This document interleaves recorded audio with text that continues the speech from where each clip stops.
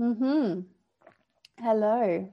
A little while ago, I did a post or a poll or something in the group asking, how do you feel about marketing? And I just had it open and I think I actually just closed it. But I gave a couple of multiple choice answer options like A, not again, or like, I have to do this. I'm trying to just scroll down and find it now because I wanted to read it out.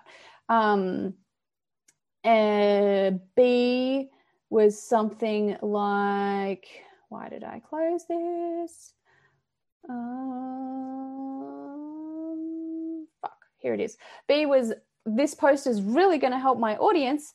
And C was, I have no idea what I'm doing, but I hope this gets a lot of likes.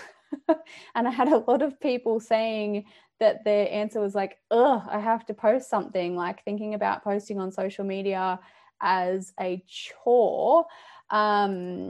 Which I get it, because, a lot of the time you're just so busy with so many other things that sometimes finding the time or making the time to come and do a post on your social media page for your marketing can feel like, it's just another thing that I have to do.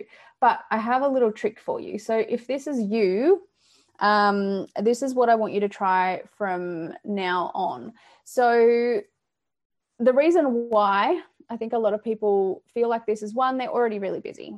They've got a lot of things on it. It is just, it's another thing that they have to do, but it is important part of business growth and marketing these days.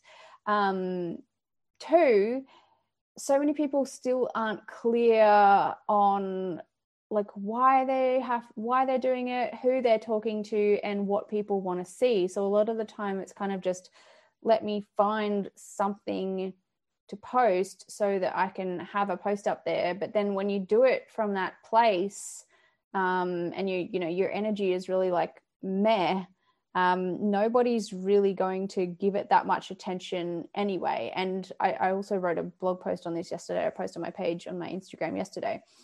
It's like, when you're excited about what you're sharing, when you're enthusiastic about it, when you think your audience and you think they're really going to like this thing that you're posting, and you feel good about it, then that's the kind of content that is going to get a really great response from your audience. But when you're coming at it from this like energetic, sluggish place of like, I really don't want to be doing this, I'm only doing it because I have to, then people will see that post and be like, they don't care.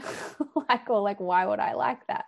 So my trick for you that I want you to try is, instead of, when you go onto your Instagram or your Facebook or whatever you're posting on,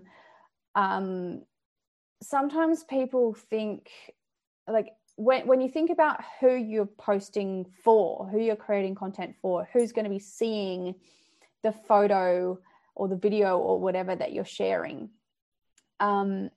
if you don't know that person, if you're thinking in your mind that like, this, I'm talking to a stranger, or I'm putting this out here for hopefully a new client to see and find me and discover my work,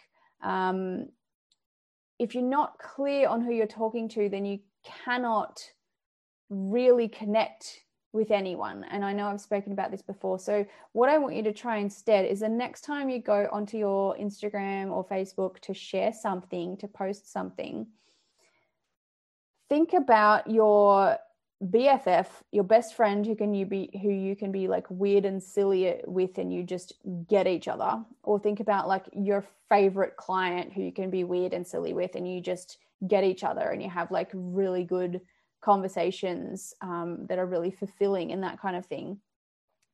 And make sure that whatever it is that you're sharing, that person's going to like. It doesn't have to be just, it can still be a picture of your work, but you can tell a story about it as if you were telling your friend, or as if you were telling your favorite client. There's some really, really great inspiring Instagram accounts that do this really well. what is it called? The Manse, the MANSE. My friend Lauren told me about them, and like they're just hilarious. Most of they're a very, very successful injectable clinic, but most of their content is just memes about injectables, because it's hilarious, it's funny, and it's like clients want to go there because of their content is like funny, you know, it makes them laugh.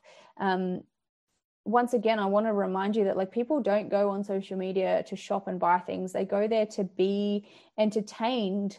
And so, you know, if you want your marketing to really connect with people, you have to be able to connect with them by showing them something that they relate to, that they find entertaining, that they find interesting.